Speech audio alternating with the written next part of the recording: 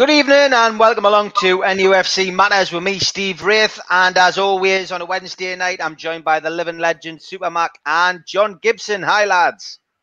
Hi, Steve. Hi, John. How are you all? Great. Good to see you, lads. Good to see you. And welcome to the live crowd. I've been neglecting the show over the last couple of nights, having pre-records on. So this is the first live one of the week. So it's good to be back and taking everybody's questions. I'm sure we'll get a lot coming in tonight. Let's start then, Malcolm. You know, it's a week since we did the last show. It was doom and gloom. We're looking at potentially looking at relegation season. Have we suddenly had a turn of fortunes, or is this? Are you basically looking at this and thinking, well, you know, don't get too excited? Are you happy with the signings, Malcolm? I really can't say until I see them play and how Steve organises them. I'm happy that Steve's gone and he's done a lot of business in a very few short days. So I am delighted with that, and it'll be very, very interesting to see how these guys all settle in. And I'm looking for. I want to see just how he shapes them all up as a working unit, and then what they can do. It's interesting though that they signed the centre forward from Bournemouth and then give him the 9 shirt. So now there we have it. Now there was rumours going round that he'd been given the number 9, but this is something we can talk about. He's took the 13, and the Joe Linton is it's only just come out today. Joe Linton is keeping a hold of the number 9 shirt. Really? I wonder why. I would have thought he'd be glad to get rid of it. Yeah, we'll come to that. John, I'll come to you about these players first, and cast your mind back to the 1980s. I'm old enough to remember the 1980s when Willie McFall got the checkbook out and bought he bought Dave Besant, the goalkeeper, Andy Thorne, the centre half, John Hendry and John Robinson, who turned out to be the smallest pair of centre forwards in our history, and Glyn Hodges, who didn't last much longer than 85 days, I don't think. That season, the infamous 1988-89 season, after spending such a great amount of cash, Newcastle United were promptly relegated. Now, you know, that can happen. We've spent a lot of money. You know, we brought in players who essentially we all hope will make, you know, Newcastle's job of staying in the Premiership a lot easier. But I'm just trying to play a little bit of devil's advocate there, John. What's your take? Is it going to be a season of? Is this going to be a season of joy? Do you think with these lads, or do you think we might come a cropper? Well, trust you to rain on our parade, Steve. But yeah, I do know where you're coming from, because I remember that season with Willie McFall ever so well. And if money was the automatic answer to every problem, we wouldn't have a number 9, because Joe Linton at 40 million would have ripped the backside out the Premier League instead of scoring just 2 goals. So it's an automatic answer. I do believe that the 3 signings we had this week, Callum Wilson, Ryan Fraser and Jamal Lewis, are good business by where Newcastle are. You know, not a Champions League club, but the club they are. I do think that is good business, and I do think it has significantly raised hopes, if not expectations. But yes, we have to be realistic. 3 players coming in is not going to turn Newcastle into the entertainers, is not going to turn suddenly where Newcastle are going to automatically qualify for Europe. But I do believe that their input will be significant in giving us a real chance of avoiding relegation and perhaps looking at a top 10 finish. The problem always is, of course, twofold in this case. First of all, I would like another striker to come in on loan at Newcastle, but heaven forbid. But if Callum Wilson got an injury, we're back to Joe Linton, Muto and Andy Carroll, with a lack of goals, as being our through-the-middle strikers, because Dwight Gale's out for a while. So that is a worry. Ryan Fraser isn't ready yet. I mean, I think Fraser and Wilson go together terrific. 2 seasons ago, they were wonderful in partnership for Bournemouth, both very, very quick, which when we think we get Maximin and Almiron as well, that's a very quick foursome. But Fraser's not ready yet. He hasn't played for 6 months because he didn't increase his contract for when we come back after coronavirus. So he's going to take time to get up to speed. But I would hope that it will have a significant lifting of spirits at Newcastle. Yeah, you're right. Callum Wilson and Ryan Fraser, of course, tried and tested, play with each other, lived in the same street, I think, at Bournemouth at one point. So, yeah, look, my view is I'm happy to see these signings come in. Anything's better than nothing, and we've had plenty of nothing under Mike Ashley. So I'm optimistic that these guys will hit the ground running. We need the luck with injuries. We need the luck with suspensions, as all football teams do. But it's a start. It's encouraging also to hear that that's not going to be the end of it. They're still chasing other players. So hopefully you get you get what you want, John. We all get what we want, and another forward coming in. Malcolm, back to you on the number 9 shirt. And a lot of people asking about it. James Brown says, hello, what are your views about Callum Wilson reportedly taking the number 13 shirt and Joe Linton keeping the number 9 shirt? Lee Taylor also says, the number 9 shirt at the club is the most iconic number because of the legends which have worn the number over the years. As one of those legendary forwards, Malcolm, what is your opinion on Joe Linton? David Morton says, just retire the number 9 shirt until someone earns it. A lot of people talking about the number 9 shirt. As always, Malcolm, it is iconic because of people like yourself who've worn it with such, skill and pride and banged the goals in. What's your view on the news that, Callum Wilson, didn't take it because it wasn't on offer? So Joe Linton is keeping a hold of it. What is your view on that? Well, I'd love to know whose decision it was for Callum not to have the number 9. And I'm surprised that Joe Linton wanted to keep hold of it. If I'd been him in the situation that he finds himself at this club, I would have said, take it. Go on, take it. Give it to anybody. Give me just any old big number. So I'm just wondering whether people aren't realizing, the people who are in the club aren't realizing just what the number 9 actually means up here. I'm sure that Steve Bruce understands, but I don't understand why he's made this decision and allowed it to happen. But good for Callum that he's taken the number 13. It shows that he's not superstitious at all, and I hope he does really well. Quite how it's all going to start. In all honesty, can you see Joe Linton getting in the side? Yeah, I mean, you know what? I hate to say this, Malcolm. I was asked this on Twitter today, but yes, I do. I think he'll play most games again. There's something in his contract I'm convinced about. I'm just convinced that there is something in his contract that says he's got to play. We'll find out. We'll find out as soon as the weekend comes, because I've got a feeling he'll stick with him.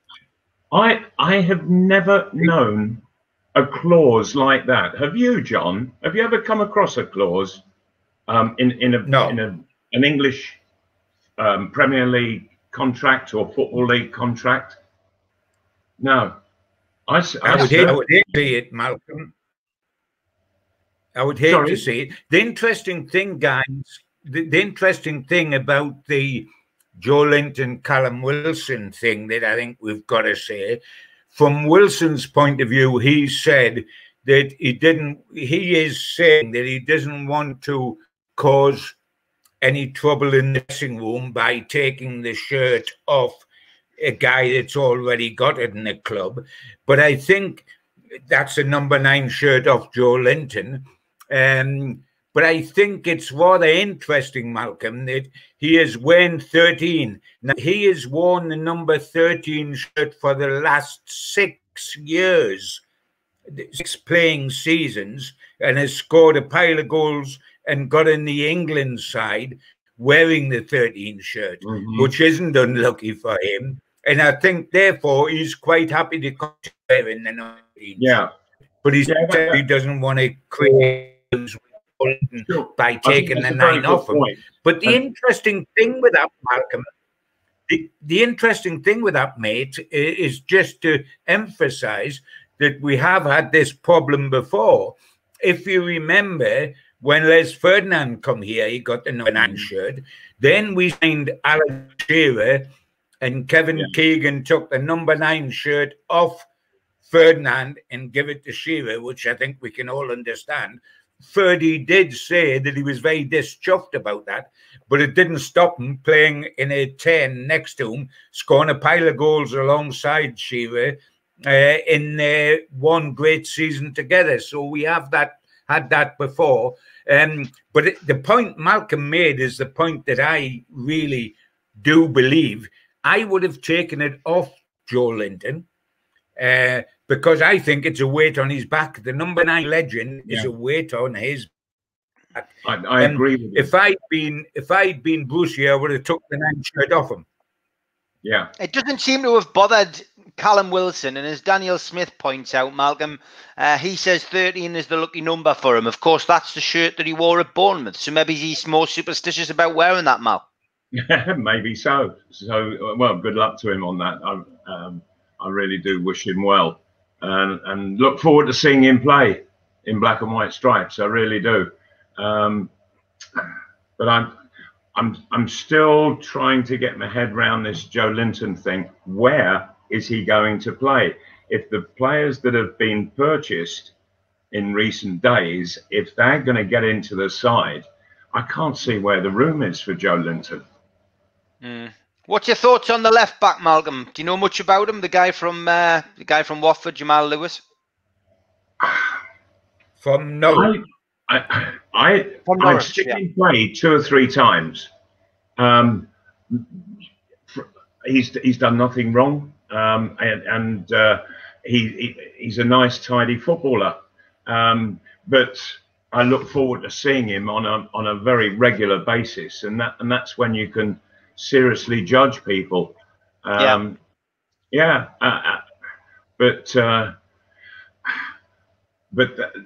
that's it's sort of pretty much saying who is going to be the number 3, the left back. I don't think that Steve Bruce fancies the lad that's already there. A lot of people suggesting left wing. David Phelps says maybe Joelinton will just be sub. A lot of people thinking we'll go with Andy Carroll on Saturday. We'll come to that game in a minute. But yeah, John, I mean, the left back's been a problem over the last few years. A lot of people been crying out for a left back. Often we feel that Paul Dummett doesn't really see himself as a left back. You know, would always feel more comfortable playing in the centre. But he's been almost like the only man standing at times. But what's your take on the new fullback that's come in from Norwich, as you quite rightly corrected us? Yeah, I mean, left back has been a problem, Steve, without a shadow of doubt. We had Willems and we had Rose on loan last season. The trouble with Paul Dummett, who I think is quite a good in a flat back 4, but not as a wing back where he's got to get up and down because his strength's not getting forward. He's not good at going forward. Dummett isn't fit a lot of the time now. No, not at all, Malcolm. And he's not fit regularly enough. He's not fit now, which shows you how much we need Jamal Lewis, because he's not fit. Now, this kid, the 2 things we've got to say here is he's blisteringly quick, and Newcastle outside of Maximum and Almiron have been struggling for pace. So the signing of the 3 guys this week who are all quick is good. And we must remember as well, this is a kid who Liverpool were very, very keen just a few weeks ago to take to be the cover to Robertson at Liverpool. And then the fee got in the way of the thing, and they took the Greek guy instead. But it was considered good enough by Jurgen Klopp to be part of the squad at the champions and the recent European champions as well, surely he's got a good chance to be good enough for us. And I do think that he's a little bit better than good enough for us. I think he's got a real chance. And it does solve the two things that have made me happy this week, Michael, is that we've tried to solve two of the major problems in the club, i.e., a centre forward plays as a centre forward and can score goals, and a left back who's comfortable there, not popping Matt Ritchie in or relying on Dummett with his fitness. We've tried to solve two major problems in the team, and I'm pleased about that. Yeah, I think they're both good. Well, listening to the interviews today on Sky Sports, they all sound very, very accomplished. I know a lot of players now are media trained and, they're told to say the right things. But yeah, it's very impressive. A lot of people asking about Chion Wura. Colin Wilson asking, is Chion Wura in Parliament later to talk about the Premier League and the toads that run it? Yes, is the answer. She is on at 7 o'clock, I believe. And Malcolm, We've had our old friend Dick Masters back on television today. I'm not sure whether you saw Richard Masters come out and talk a little bit about, about people returning to football stadiums. It might have been a little bit premature for him to come out with that, as the Prime Minister came back on at 4 o'clock and said that return to sporting events could be highly unlikely. But yeah, we've got a situation developing again online on social media, because once again, he got doorstepped about takeovers, and he more or less admitted in a roundabout way that, they would be looking at the owners and directors test. Now, you can take that two ways. The majority of social media took it that, oh, well, the takeover's off, and, him saying that's not a good sign. Again, I took it in a positive way, because what he's essentially said was, we need to look at this owners and directors test. It's not right. I think that there's been some frailties with it, and he wasn't talking about Newcastle United in particular. In fact, the only team he actually referenced was Bury. But with regards to Newcastle United's takeover, I think that is a positive. And should there be a return to the table by PIF and PCP and the Reubens publicly with the Premier League, we might see a chink of light in it. And like I said last week, I'm still very optimistic that we will see some kind of movement or action and something will happen. But yeah, Richard Masters coming out and saying that is encouraging, isn't it? I would say it is anyway. Well, yes, and yet it was the Saudis who walked away of their own volition. And so I wonder, would they be prepared to return? And I'm not so sure, Steve. You seem to have a confidence in it that they would, but I really am not sure that they would be prepared to do so. Arabs don't like to be seen to change their mind. I don't think. Once they made a decision, they stick with it. And so I'm very sceptical on all of this. He did sympathise with the Newcastle fans, Malcolm. He did say, I sympathise with the Newcastle fans.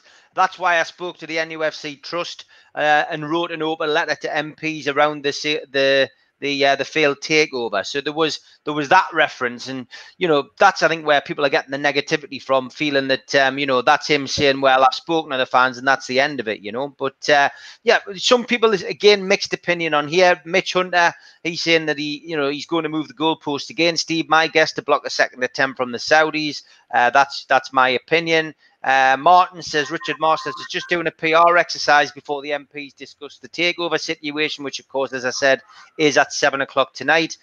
Jordan, he says China's pulled £600 million in TV rights. Masters has also lost $1 billion in investment from the Saudis. He's not really improving his CV, is he? And David Little, he says, I think Masters has realised he's lost Saudi money after losing Chinese money. It's panic stations. I'd be surprised if PIF came back. We'll see. We'll see what happens. I'm still very confident. Malcolm's sitting on the fence, which I understand why. We've all built our hopes up too many times to do it again. John, what's your take? Basically the same as Malcolm. I'm hoping you're right, Steve, because regardless of this week in the transfer market, Newcastle United's long-term future is not with Mike Ashley. pray God, because things aren't. We need a break still in that situation. But I've got to this where I'll believe when it happens. And in the meantime, I do not want to get too enthused about the possibility, because this was the closest we ever got to utopia. We went from thinking we might just be in Manchester City to thinking we're going to be relegated, and then just coming a little bit back this last week to think we can just escape relegation. But that is still keeping the bar low, isn't it? You know, the signings this week have given optimism to Tyneside, but only that we can avoid relegation, not that we're going to smack the top of the table. So do need this owner any sort of chance. Yeah, no, fair enough.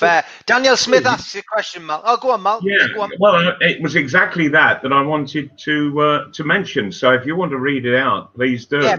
Fenerbahce have Joe Linton on a list of players that they want, apparently. Would you just cut the losses and get a younger striker if an offer for Joe came in? Liverpool are considering the sale of Ryan Brewster.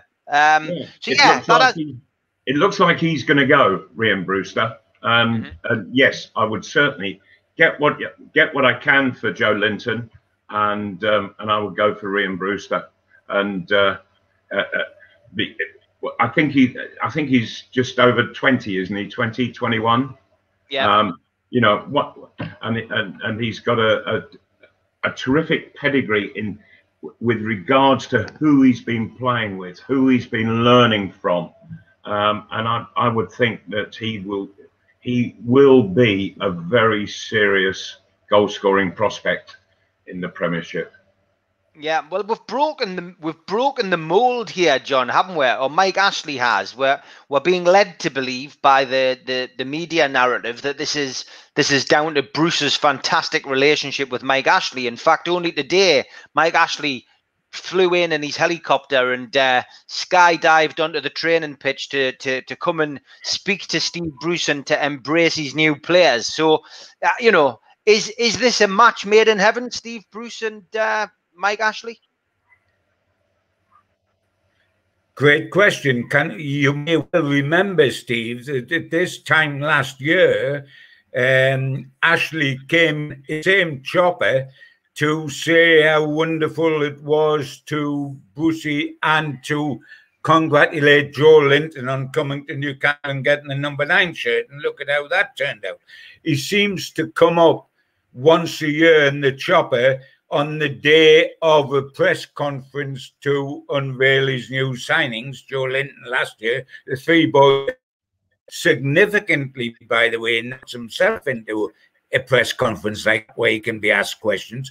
But he pops up, shakes hands with the new signers, has a word with Steve, and then pops home again. So this is nothing new, what has happened today. I honestly think that he was so interested in Newcastle, and a lot of people argue that's always been the case. But I think he is looking now that he may well be the owner of Newcastle for the whole of this season, and as such has got to protect his investment with what has been done this week in the transfer market and with jollying up his manager and his new players. It's a move because this man suddenly thinks he might be here longer than he anticipated or longer than he wished. Okay, there's another good point from Mad Mag Mark Malcolm. George Culkin said today that both Fraser and Wilson were players on the Staveley-led consortium transfer list. Ashley still wants this sale of the club to go through. Certainly moves to keep the consortium sweet. And we saw a little, somebody actually put something up there a little bit earlier about Keith Downey, of course, on Sky. Yeah, he did say that. He did say that Mike Ashley was hoping that the consortium would come back to the table. So we're getting plenty sound bites from Mike Ashley with regards to the Saudi bid. Richard Masters coming out and saying something positive. George Culkin, who we know is very close to Amanda Staveley, coming out and saying that Fraser and Wilson were both on a potential new consortium's list. Is someone pulling the strings here, Malcolm, do you think? Or is this literally Ashley, you know, protecting his investment? Well, a really interesting one. This, if that is true that these players were on the list, then I wonder whether behind the scenes that there are talks still ongoing, despite the fact that the Saudis appear to have pulled out, and that I agree wholeheartedly that Mike Ashley wants to get this deal done. He wants to sell Newcastle United, and so he may well have said, you know, what players are on your list, and you know, if I can afford them, I'll sort of kick off before anything actually happens with regards to a takeover. Yeah, John, you know, is that something? John, is that something that would surprise you? You know, if that was all interlinked. Quite frankly, yes, it would surprise me, because the problem isn't, keep it in my mind, Steve, the problem isn't keeping the Saudis on side. Basically, if they were guaranteed tomorrow that this deal would go through, they would still do it. I don't think there's a need to keep them on side by signing their players. The problem is the Premier League. The problem isn't Mike Ashley wanting to sell or not, Staveley's mob wanting to buy or not.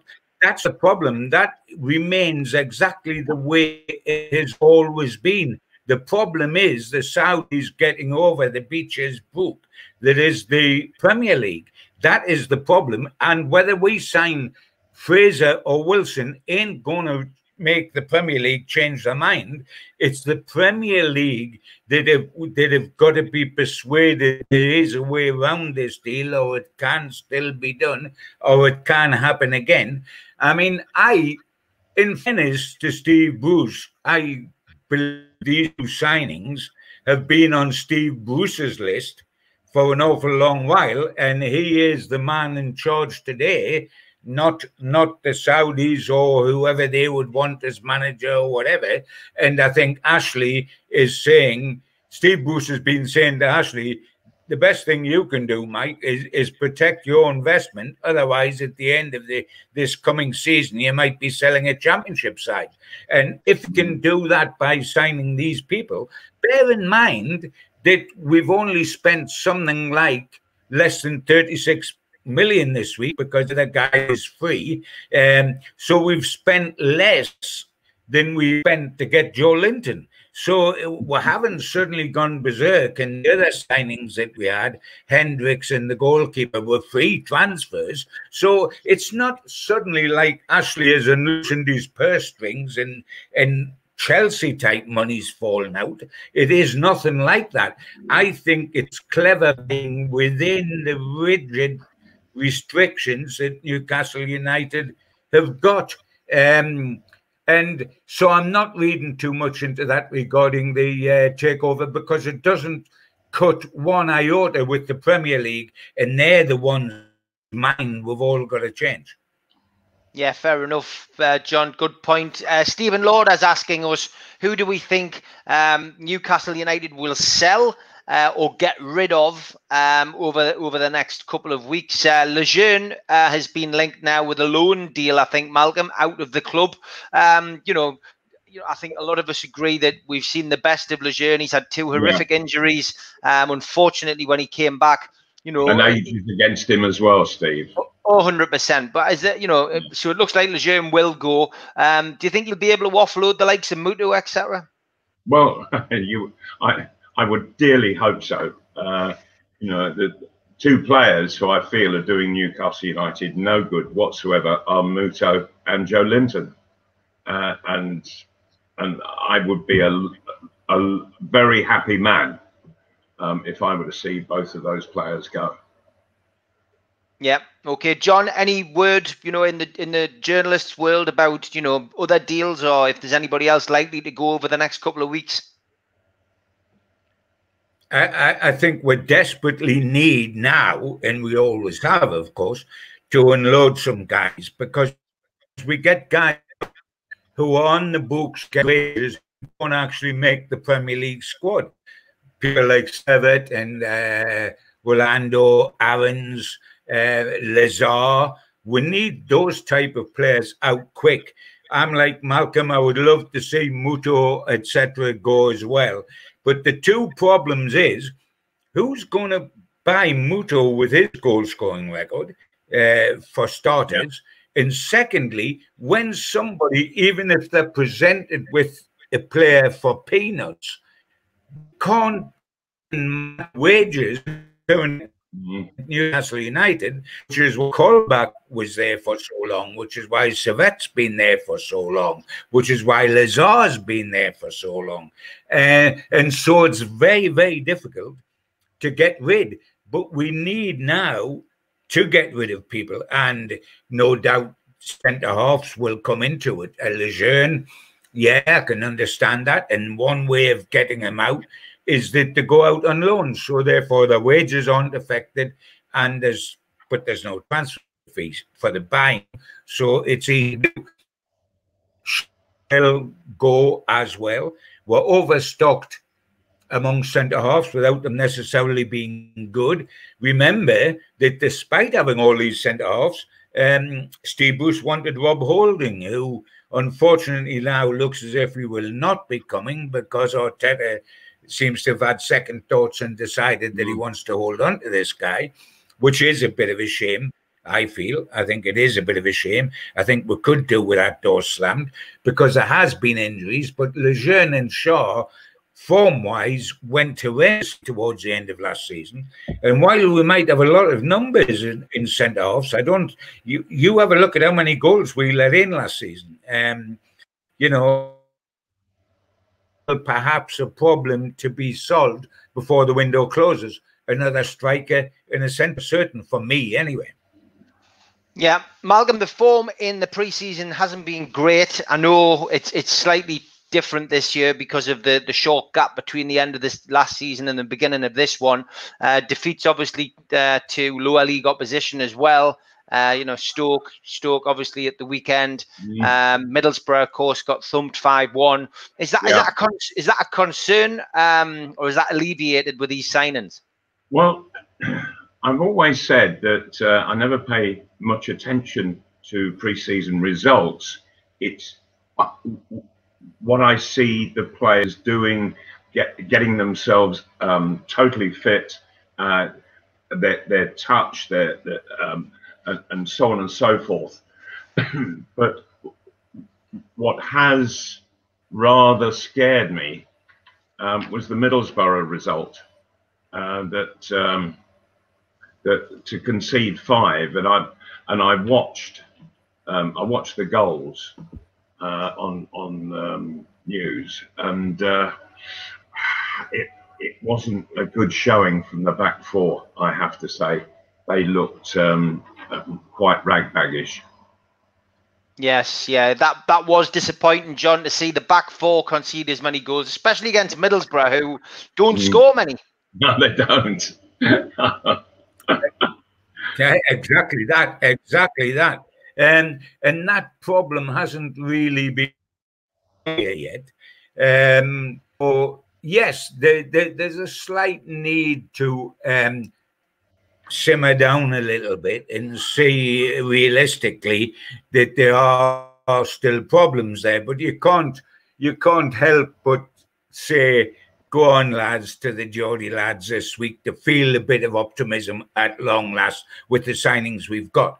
But we suffer, and you touched on it last night, from injuries. And we've already got Dubravka out for a while, although hopefully it's only going to be another month, not 2 months. So it was said today by Steve Bruce. We've got Dwight Gale, the other goal scorer, out for a while. So we're in a situation where if the new left back got injured, or if Callum Wilson got injured, where are we? If Callum Wilson gets injured and Gale is already injured, we've got Joe Linton with 2 goals last season. We've got Muto, who doesn't score, and Andy Carroll, who literally hasn't scored a competitive goal yet for Newcastle. So we haven't got depth. The only place we really got strength and depth is probably the 2 central midfield players, where because Hendricks has come in and we've got the 2 Longstaffs, got Shelby, and we've got Hayden. There's a few there, but elsewhere we can be vulnerable, and situation can change very easily with a bad knock somewhere. And next week, for example, we start with 3 games in a week, don't we? We play at West Ham, we're playing the League Cup at home on Tuesday night to Blackburn, and then we go again at the weekend. So there's always a possibility of injuries, and heaven forbid that happens to us, but it seems to quite often. Yeah, Malcolm, David Phelps asking, do you think Middlesbrough game the players actually tried? There was stories of them coming off the pitch smiling and laughing and whatever. But I think some of this gets blown out of proportion a little bit. But I mean, would players go into a pre-season friendly without trying? Not really, no. If they've got any serious intentions of being in the first team, then they need to impress Steve Bruce and his coaches, and if they don't, then there is no point in picking them. But I wasn't able to see the game. There were just 1 or 2 sort of highlights, the goals that I was able to view. So I don't know what happened generally in the game, and but certainly it gives Steve Bruce the good excuse to really sort the defence and defenders out, and to really work them hard, get them seriously organised, and certainly 1 or 2 new faces perhaps won't go amiss at all.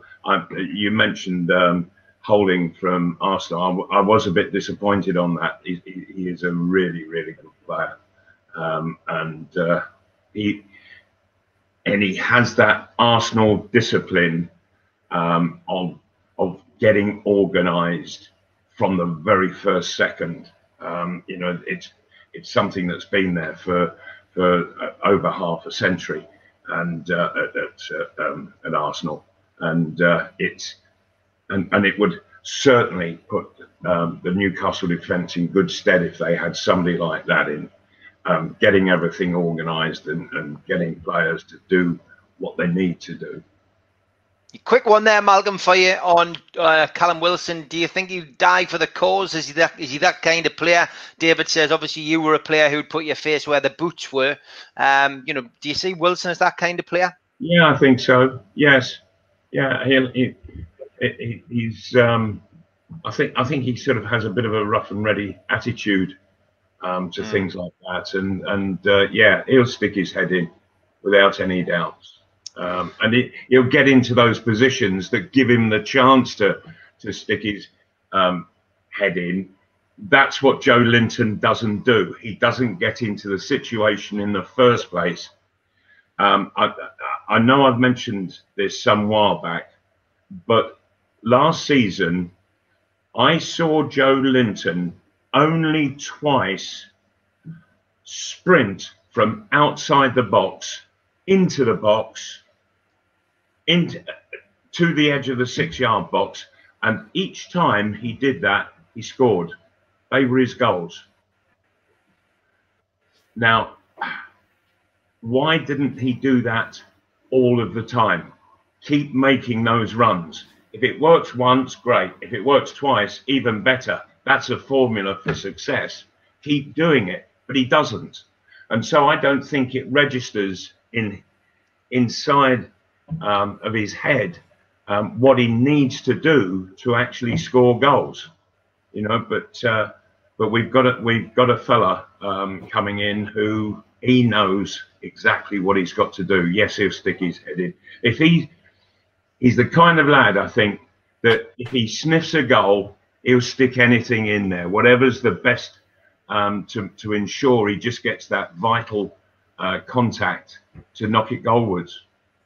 Yeah, I agree. Please, folks, while you're watching, just hit the little thumb underneath the video, give the video a like, and give it a share if you can on Facebook and Twitter for us. All views do help us, and follow us on Facebook as well. NUFC Matters. Somebody mentioned there slightly earlier, it's Mike Ashley's birthday today, John. but it's also a legend, a club legend's birthday. It's Frank Clark's. Tell us a little bit about Frank for those younger viewers watching. Yeah, I think we'll celebrate Frank's a little bit more, and we'll celebrate Mr. Ashley's, even though we've had the week we have had. Frank Clark, as Malcolm knows ever so well. I mean, I was here during the whole of Frank Clark's Newcastle United. Malcolm joined in the team that went to Wembley in the FA Cup final, etc. He was one of the most underrated players at Newcastle. Defensively, absolutely magnificent. A huge Geordie Hart, who on in the twilight of his career and had arguably the best part of his career as a player at Nottingham Forest when he won everything up to the European Cup final. A fabulous player who has always maintained the European Fairs Cup with Newcastle genuinely meant as much to him as winning the European Cup with Nottingham Forest. And I do believe that to be true. A man who went on and become a manager and did very well as a manager at Nottingham Forest and at Man City, and then went on into the boardroom and become chairman at Forest. So he's done just about every job there is to be done in football. A lovely, lovely lad. Epitomizes a time for me with my great love of Newcastle United. When I think won the European Cup and Malcolm's team went to Wembley in the FA Cup final of '74, when we had a real swashbuckling run to the final, which was exciting and dramatic, and the town was taken over completely with the bug. So happy birthday to Frank. Lovely to have the memories of Frank. And could those sort of days please return relatively quickly, kids? Malcolm, what's your memories of Frank Clark? Frank, he was a very, very intelligent man, and also a very intelligent footballer. And he could talk very seriously about the game all day long. And he was always worth listening to. And I used to go out for lunch after training with him most days of the week. And I have to say that thanks to him, I learned a lot from Frank. I really did. It was and I've noticed the comments that are coming in from fans saying how good he was. That wasn't how he was seen by supporters back then in the 70s, in the early 70s. I used to have a lot of arguments with supporters with regards to Frank, and they would say, "Oh no, he doesn't get forward. You don't see him tackle." And I said, no, he doesn't tackle because he only waits until he can nick the ball. And he's brilliant at doing it. And he was brilliant at doing it. He was very quick. Nobody ever got past him. And wingers didn't like playing against him. That I have to say. And when he was given a free transfer in the summer of '75, the season had just ended, and he was absolutely bereft. He couldn't believe it, because he was actually in the throes of negotiating the contract with Joe Harvey, and Joe was instructed by the board to let him go. And so Frank went and joined Nottingham Forest. Brian Clough signed him, and he won the Second Division Championship. He then won the First Division Championship, then won the European Cup, and they won it again the following year, just for good measure. Now that is remarkable. And I wonder just what the Newcastle directors, who instructed Joe to give him a free, made of that, because Frank was one of those players that if you didn't really understand the game, he wouldn't impress you. so much, and I had all the time in the world for Frank. He is the best left back I have played with, and I've played with a lot, but he was the very best. Great memories of Frank Clark there. We'll wish him all the best. And yeah, I mean, it's always good looking back on these players and you know, the memories we've got. But yeah, I agree that wasn't just before my time, but just watching some of the footage of Frank Clark and seeing how well he did in his career. He's another one of those legends in the game. Let's start looking ahead to the weekend, lads. And West Ham, of course, our opening fixture. West Ham, John, seem to be in a bit of turmoil. Players coming out in the press and social media, making comments about owners, managers, etc. is never a good sign.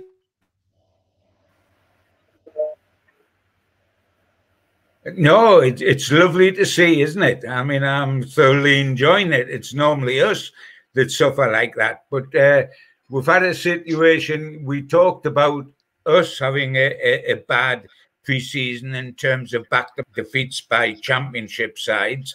But West Ham last weekend lost at home to Bournemouth, relegated out of the Premier League, of course, and without the two lads who were about to sign for Newcastle. And Bournemouth won 5-3 at West Ham. It was rumoured that the local kid that was sold to West Brom was sold to the head of David Moyes, the manager, and that Moyes was chuffed about that. Various deals that he's tried to get through this week in the transfer market, he hasn't so far been unable to do so. So all is not sweetness and light down there.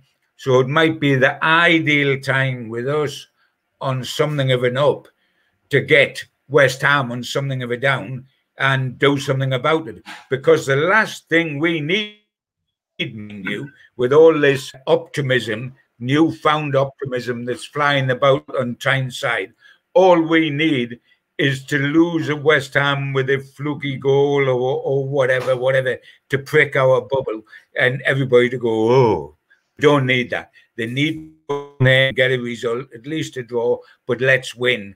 Because I think West Ham are in turmoil, and to get off of a flyer is important because the opening fixtures, all right, etc., but the opening fixtures are quite decent compared with what eventually comes nearer the run-in next year. So let's get points in the bag early doors. Okay, yes, and on top of that, John, what I would say is that I would agree that West Ham do appear to be in some turmoil. The players don't seem happy nor settled. But on top of that, I don't get the impression that they have a confidence about playing in the stadium they're in. They don't look comfortable out on that pitch. And so I think Newcastle can certainly create an upset this weekend. Yeah, Mad Mark and a few others pointing out that Callum Wilson has 7 goals in 8 appearances against West Ham. Let's hope he adds more goals to that record. I've got a sneaky suspicion he might just add to that at the weekend. So let's hope so. And as you say, it's a good time to play West Ham. Certainly going into that first game. Malcolm, who do you think? Yeah. Sorry, Steve. Sorry, can I just interrupt what you were going to say? Yeah. Can I just say, well done to the Premier League for actually changing their minds and declaring that every game will be televised, so that we can see our teams play for the full 90 minutes. So I thought it was the most ridiculous decision of theirs in the first place, but they've corrected it. So well done, the Premier League. Yeah, fair play, Malcolm. Fair play, and yeah, it is good news. Obviously, Newcastle will be on at 8 o'clock on Saturday night, so it means everyone who watches Britain's Got Talent will have to record that and watch the match instead. Joking aside, the team, Malcolm, how do you see the team lining up at Saturday? Steve Bruce is now, and it's always good to have as a manager, has plenty of decisions to make. He has, and I, as a manager, I always, as a player, as a manager, I always felt, excuse me, I always felt that when you bought a player, stick him in, you know, don't, so that they're in from the very start, and so I can see a side that is pretty unrecognisable from what we were watching last season, and I should just be watching very carefully every single second of the game as they tick by, just to see how Steve Bruce and his coaches have got it formulated out on the pitch, and how the players are working together, how they're creating understandings. It's going to be a quite fascinating match down there in London. It really is. You know, I remember back to when I first joined Newcastle. My opening game was away at Crystal Palace, and so it was John Tudor and I playing together in a league match, which is a lot different from friendlies. Playing together for the first time in a league match against a top division side, and of course then there was Terry Hibbitt, you know, and so we had to we all had to get to know him, and so on and so forth, and of course he and I we were very much key characters in the side, but we had to prove that. And so the Crystal Palace game, it didn't go well at all. But sometimes when that happens, you learn a lot. And I think that we did. And then we went to Spurs on the Tuesday or the Wednesday night, and we got a 0-0 draw, and that was a really good point. And then we came to Newcastle and we beat Liverpool, who were one of the best sides in the country. In fact, one of the best in Europe. And so it was a very quick and massive improvement over those 3 games. And so things aren't going to be absolutely knitted together come Saturday, but with the right attitude, and with the right understanding of what's going on around you, of who's around you, and what they're doing and what they're trying to do, you can very quickly get it all put together, and particularly with West Ham being in some turmoil, as we've already mentioned. So Malcolm, let's go through the team before I come to John. In goal, who's he going to give the nod to? Well, I think he's got despite his dreadful error, I think he's got to stick with the lad who's been doing the pre-season friendlies. You know, and I don't know whether you saw that sort of looking shot from Middlesbrough, and he was right up there in the top corner. You think, he's got it, but but he just sort of whacked it into the net instead of just pushing it over the bar. So you're going to go for Darlow in goal. John, what about you? Goal. Yes. John, what about you? Goalkeeper? I think he'll definitely start with Darlow. I don't think, in my mind, there's a question about that. He will go with Darlow, I think. Okay, back 4, John. Are we going for 3 centre halves and wing backs? What are we going for, do you think? And if no, give us your back 4 or back 5. Yeah. I've got a feeling that he'll go for a flat back 4, particularly when he hasn't got Holding as well. He hasn't brought in a centre half. So you would then go with Lascelles and Fernandes as your 2 centre halves and Jamal Lewis on the left. It's saying, who do you go on the right?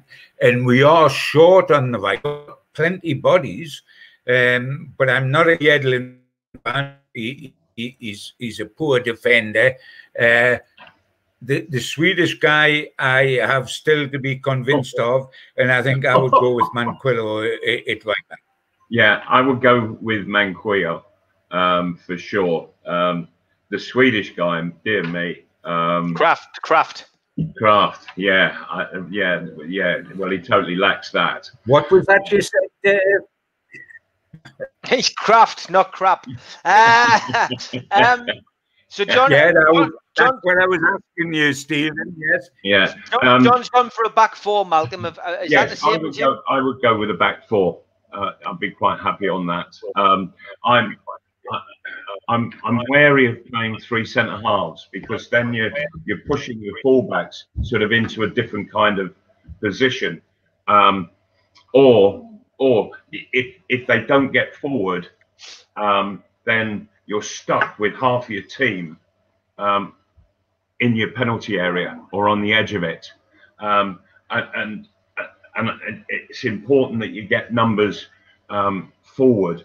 And so often Newcastle weren't doing that. They would have a back line that was stuck in the penalty area, and they just weren't getting out and pushing the game up the field.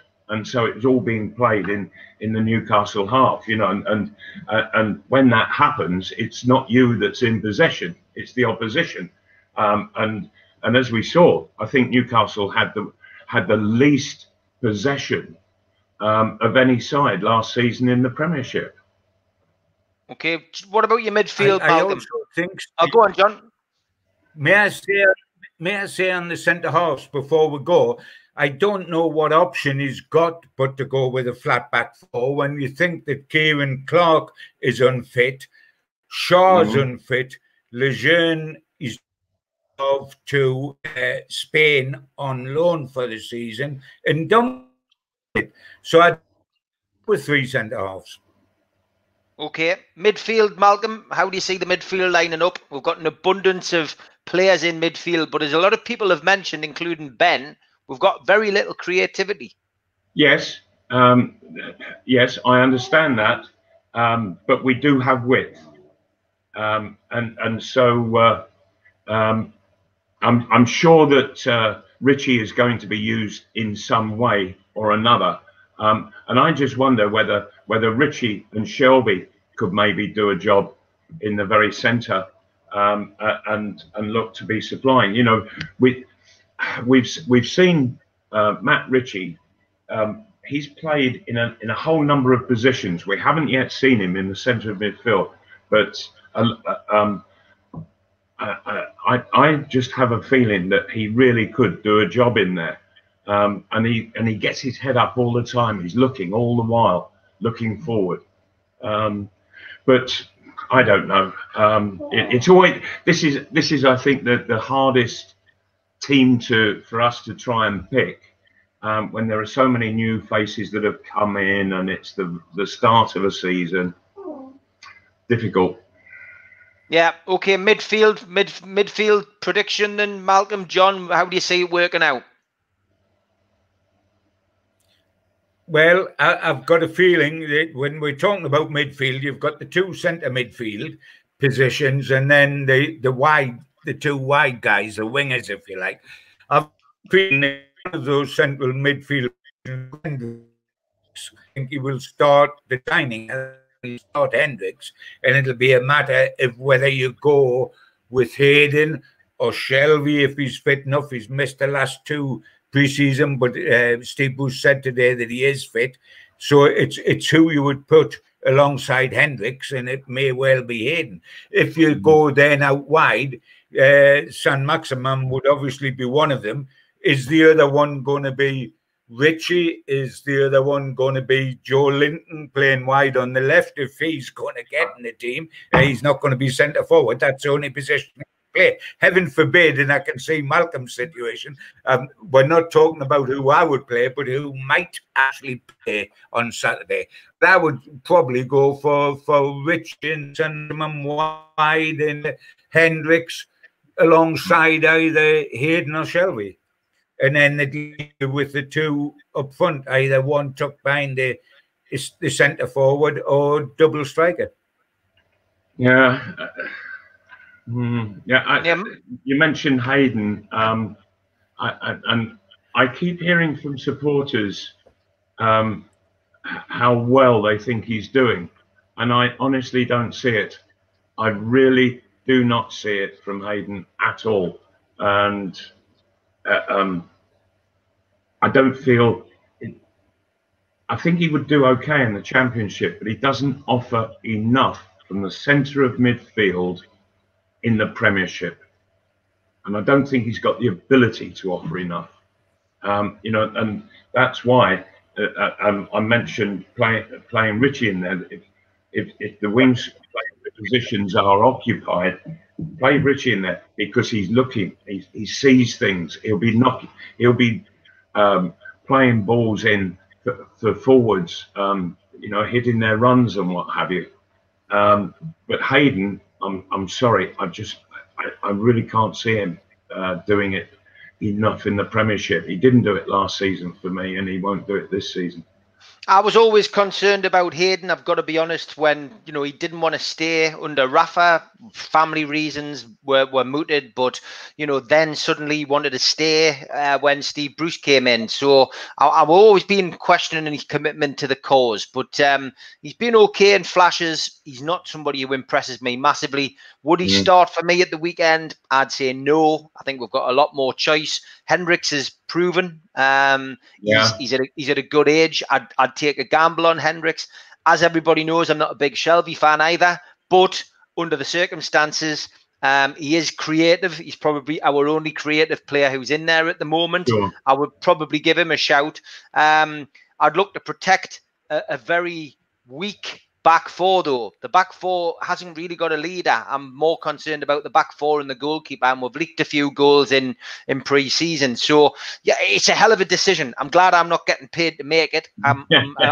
We're only having to say it. The big question, lads, and I know we're running over slightly, but you know, I want to ask you about you know, the formation. You're both suggesting we might go 4-4-2. Who we're going to play up front? You would suggest that Callum Wilson will get a start, make his debut in the number 13. Who's you going to play alongside him? Who would you like to see him play alongside Malcolm? Well, I just wonder whether you could play maybe Richie on the left and put some Maximin running around Callum up front. You know, because the number of times I've witnessed St. Maximin coming inside and he's looking to get his shots away, and I think, well, maybe he could do the same, create the same danger in the middle, playing off of a centre forward. So if Steve Bruce were to go that way, I wouldn't have any complaints at all. Andy Carroll's been the form man, Malcolm. Would you play Andy Carroll and Callum Wilson or not? I'm not so sure about that. I'm really not convinced about Andy Carroll's fitness, I'm afraid.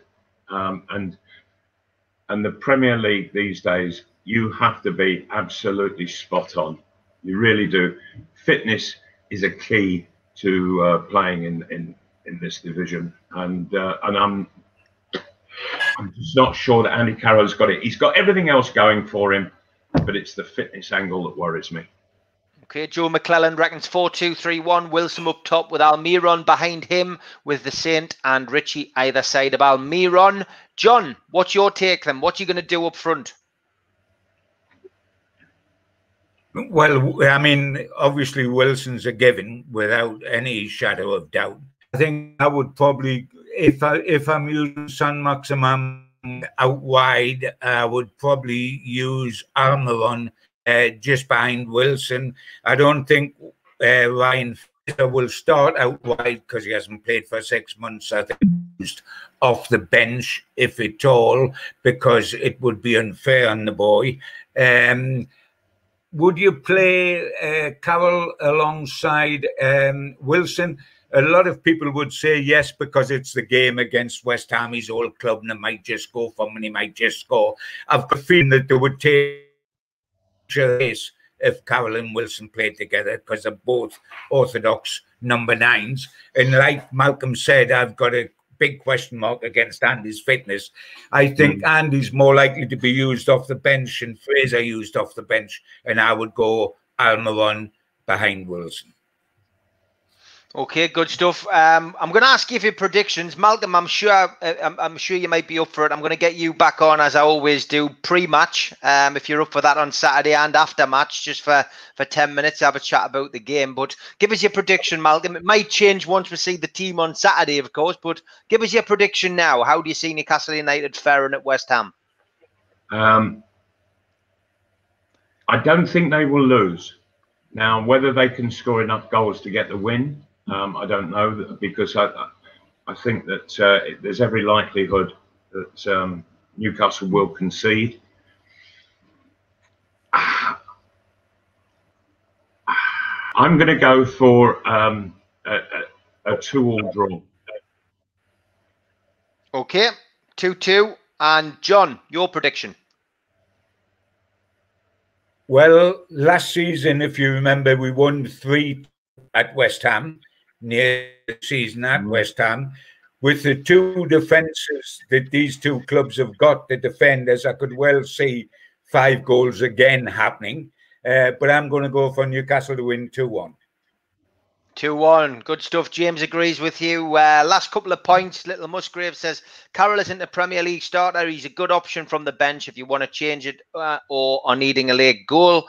Chris Collins says the new boys apparently had to sing happy birthday to Mike Ashley today as part of the terms. I find that hard to believe, Chris, but you never know. I'm sure they've been fond of a pizza with Mike in the past, like with Lascelles leading the team to the posher ends of Newcastle to go and have a pizza with Mike. So you never know. There might have been a birthday cake.